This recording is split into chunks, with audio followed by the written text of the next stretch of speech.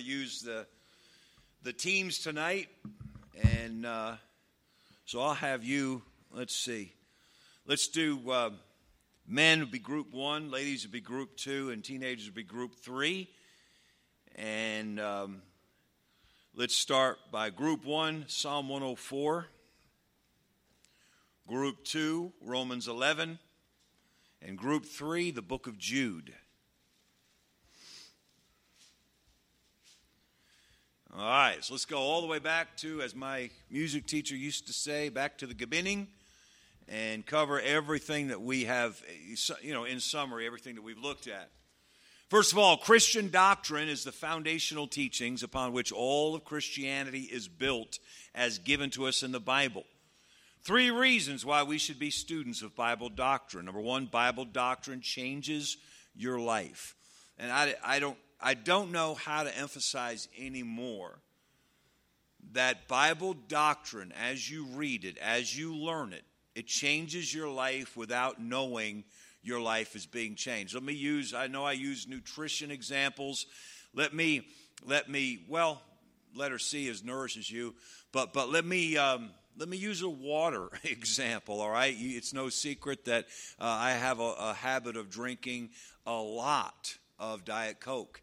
And I have modified that behavior in that now, and I still drink a lot, but in general, but I drink water and ice water all day long. And then around supper time, depending on what's going on that day, then I allow myself to drink Diet Coke. So all day long, I'm drinking. I'm not kidding you. I could go through easily a gallon of water in a day, and just by taking it when I'm thirsty, drinking it. I drink a lot, and I always have. And just switching over from Diet Coke to water has changed. It changed how I feel. It slims me down. I know you can't. Well, hey, I had one of the fellows today say, "You've lost weight," and I said, "You're my best friend. Thank you." So I'm just saying, drinking water instead of soda, it changes me without me realizing I'm being changed. Let me tell you, if you will simply read, I'm not asking you to be a 6-hour-a-day Bible student. If you will just get your hands on some doctrinal writing, not something deep that where it strains your brain, but just something simply written, and just read 2 pages of it every day. It changes your life without you even knowing that you're being changed. And so Bible doctrine changes your life. Bible doctrine keeps you and the people you love on the right path, 1 Timothy 4:16. Bible doctrine nourishes you, 1 Timothy 4:6. Then we said theology is the study of God. That's the meaning of the word, and that is the definition of the science. Theology is the study of God. Did I ever tell you this? It seems like I might have, but I first came home. I graduated. We got married. We lived in Hammond, Indiana for 2 years. We came back, and 6 weeks from the time we came home to our first service, 6 weeks. And so during that time, somewhere in there, Shirley Smith's parents had was it a birthday or an anniversary? I forget. Anniversary party there. If you've ever been to Aunt Shirley's house there in Holmes, right there on the farm. And so Amy and I went. And we're out in the yard there with a bunch of people I didn't know. And so this guy starts making conversation with me. And this is way too long a story it's going to be a let me down ending here. But theology reminded me of this. And he said, hey, what? Told him I just got out of college. And what'd you study? And I said, theology. And he starts talking about rocks. He said, yeah, I enjoy rocks, and it's something he saw on the National Geographic Channel. And I'm going, what? And finally, after he talked for about 5 minutes, I said, you thought I said geology. He said, yeah. I said theology. And he said, oh. And he just walked away. He had nothing to tell me about theology. But theology is the study of God. The Bible is the sole authority for every Christian's study of God. Now, if this is the only church you've ever been to, that might sound like such a basic statement. Of course the Bible is the sole authority. But I tell you, there are a lot of groups out there that call themselves church that do not agree that the Bible is the sole authority. There are a lot. It's the Bible plus. The Bible plus what the church says. The Bible plus human reasoning. The Bible, and I got to tell you, there's at least a half a dozen things that are different groups believe the Bible plus this. But we believe and practice that the Bible is the sole authority for every Christian study of God.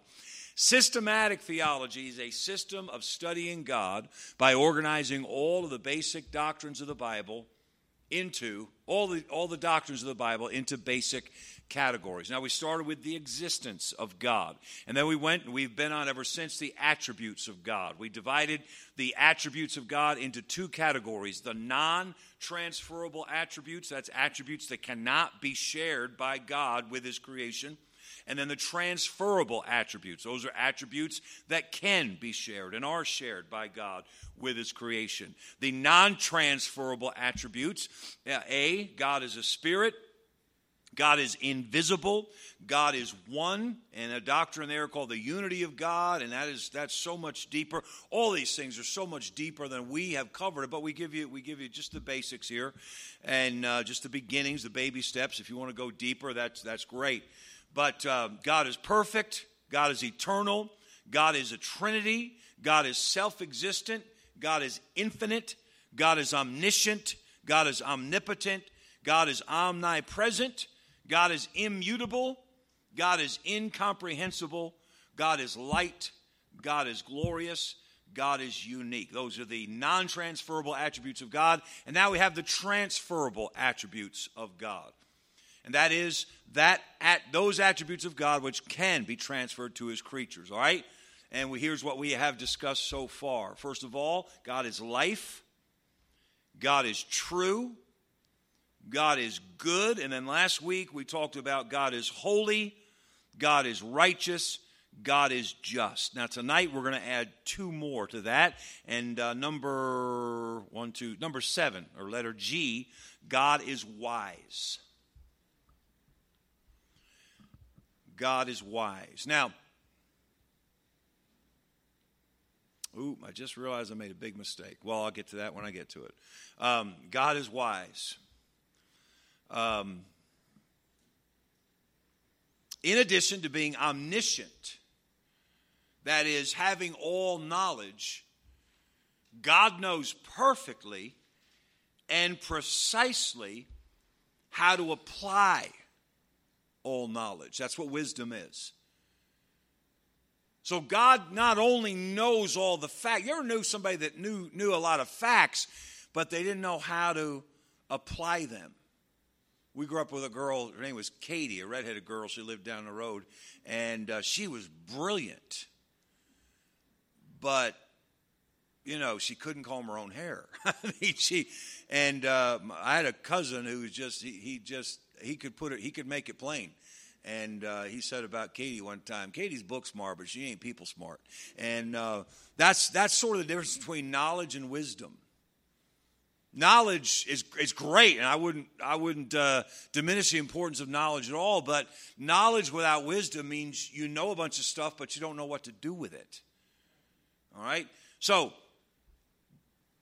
having all knowledge, God knows perfectly and precisely how to apply all knowledge. So God not only knows your problem, he knows what to do about it. He knows how to fix it. Here's something where we really lack in our faith in God. We think because God doesn't live here, he doesn't really know how to fix your problem. Because he lives up there somewhere. But wisdom means, he knows your problem. He knows the solution.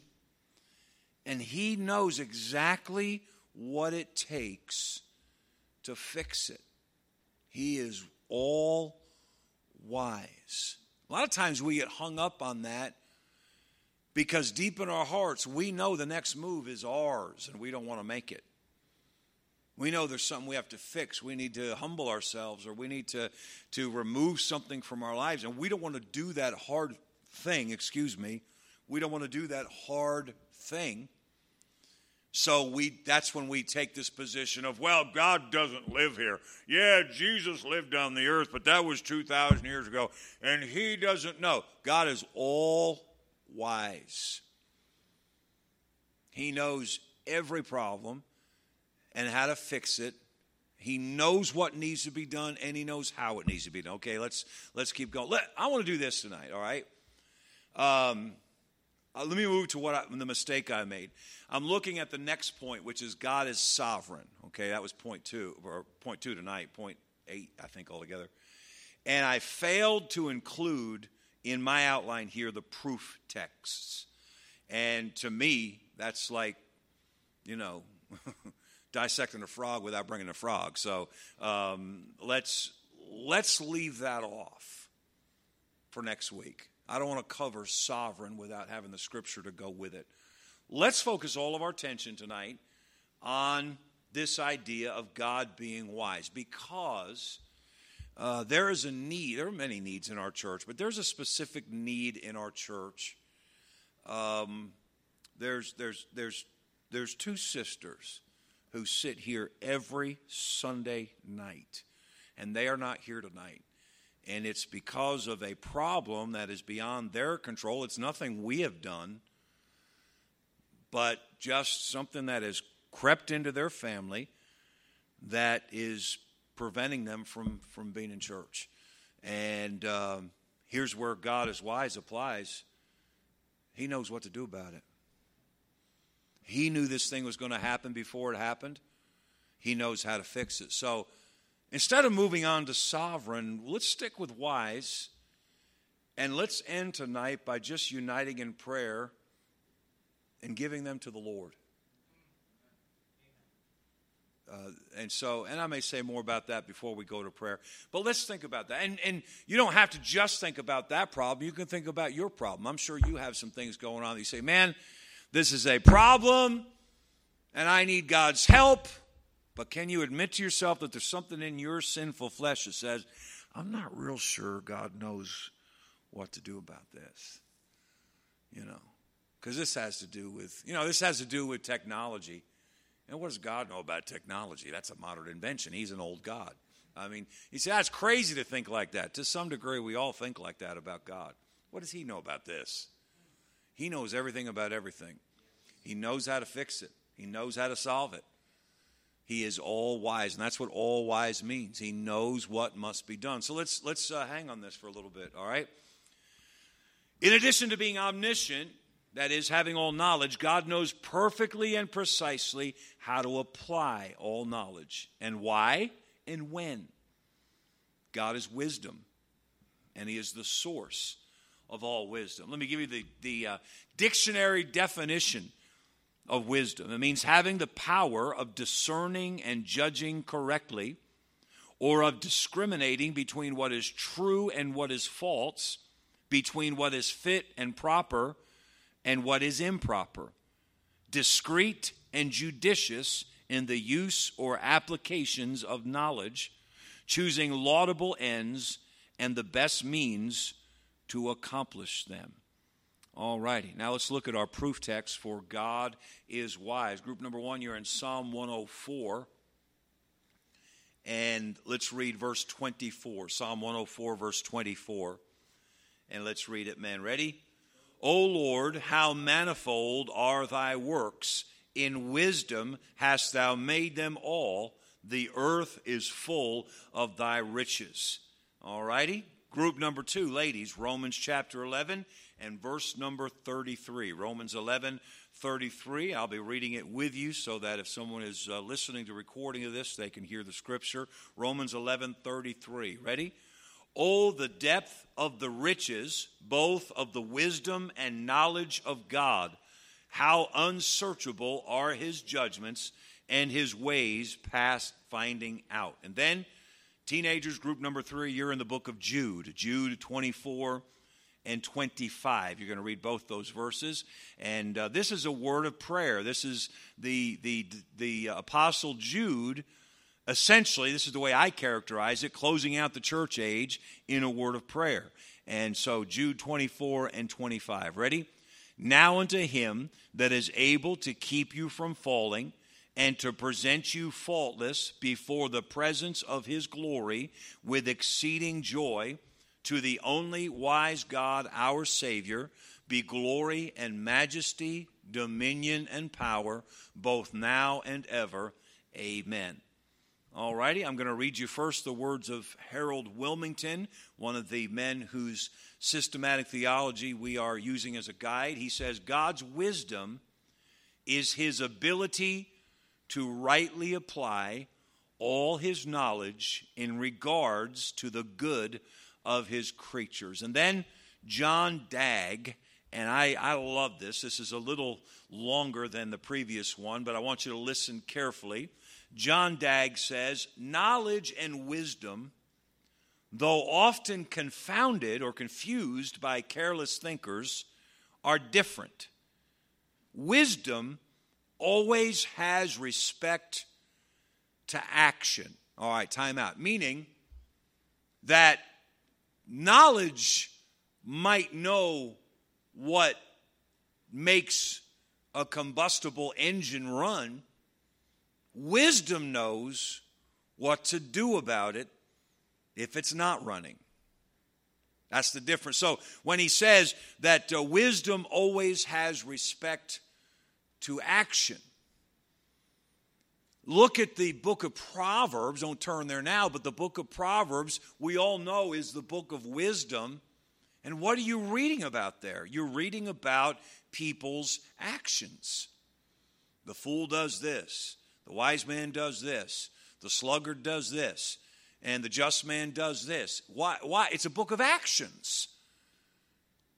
Because wisdom is always, as he says, wisdom always has respect to action. Wisdom is regarded as consisting in the selection of the best end of action and of the adoption of the best means for the accomplishment of this end. Now he's an eloquent writer. Don't get lost in the eloquence. Let me repeat that. Wisdom is regarded as consisting, eloquent, that's speaking, isn't it?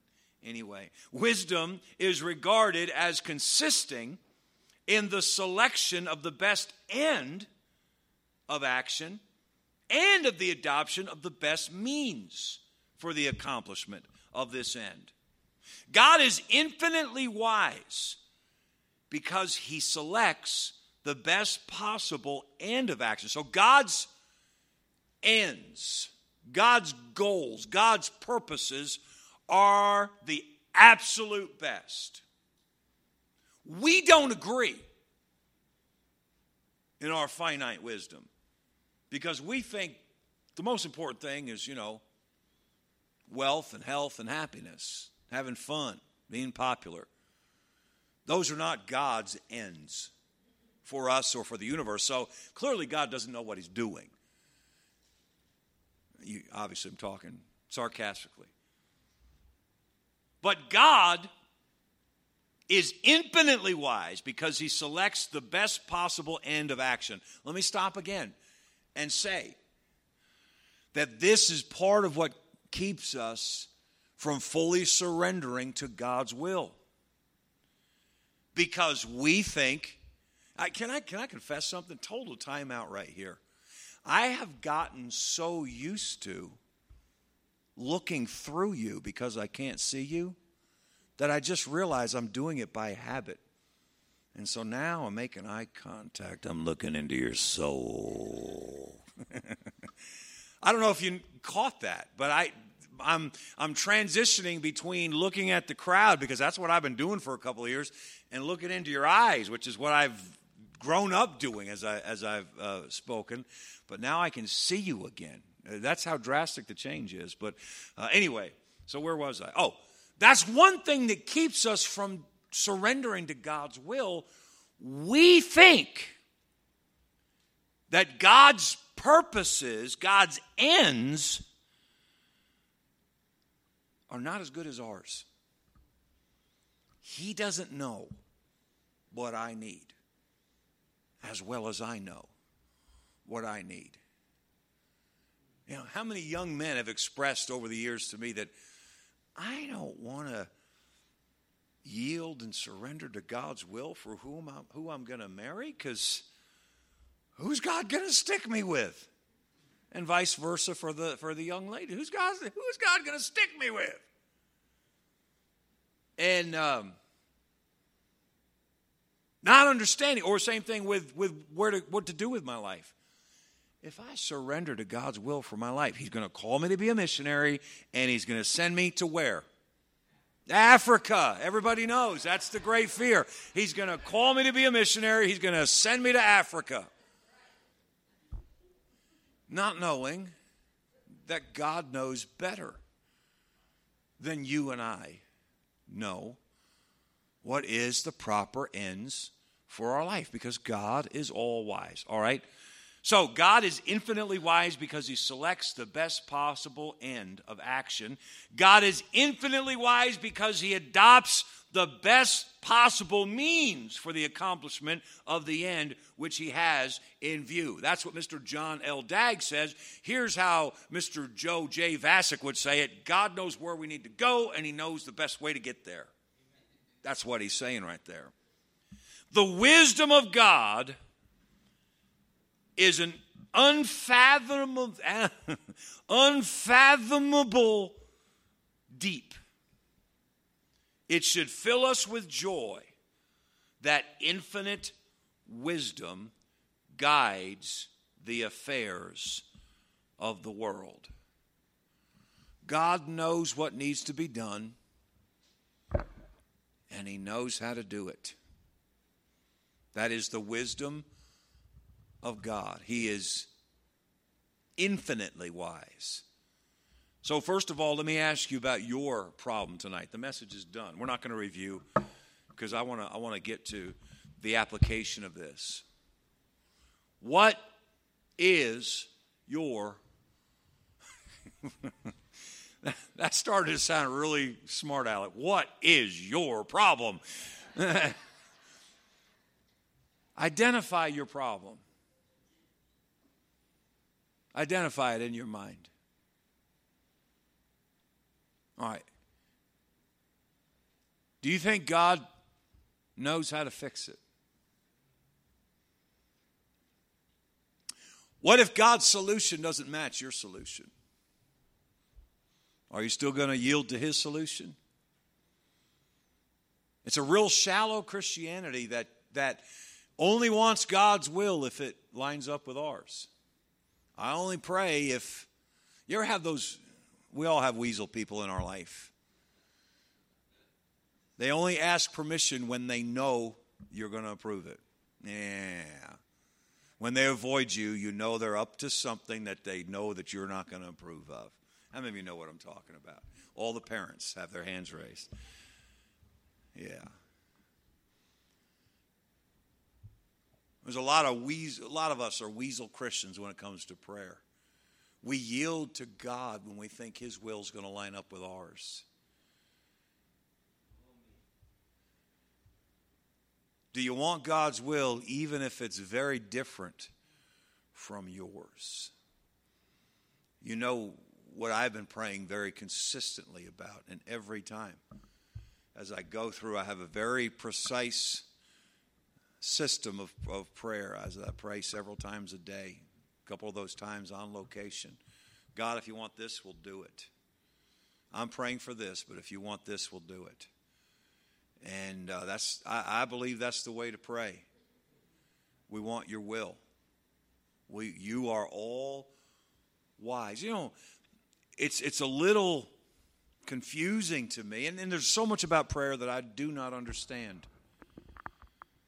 Questions that have yet to be answered when it comes to prayer. But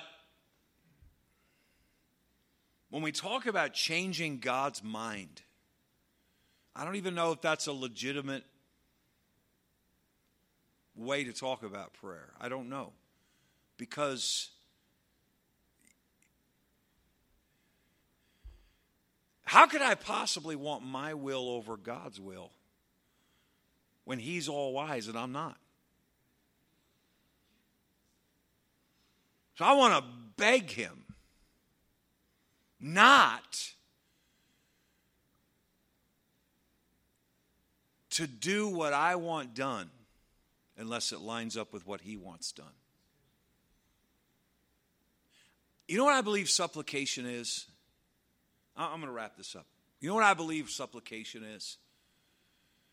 I believe the definition, if I understand it, everything I've read and studied about supplication, I believe is not us going to prayer until we get God to do it our way. I believe it's going to God in prayer until we finally break through and God gets us to think His way. And God says, now you're thinking like me. Now we're ready to get some stuff done. God is all wise. Now, true, sometimes He withholds an answer until He finds out how bad you want it. And so you beg Him for some stuff. But it's never about getting God to reconsider and say, you know what, you're right. You do need a Hummer. There it is in your driveway. That's not what prayer is. Whatever has to be done in our perseverance in prayer, it's to break through our own foolishness and stubbornness so that the light finally comes on and we go, oh, I see what God's doing here. All right, so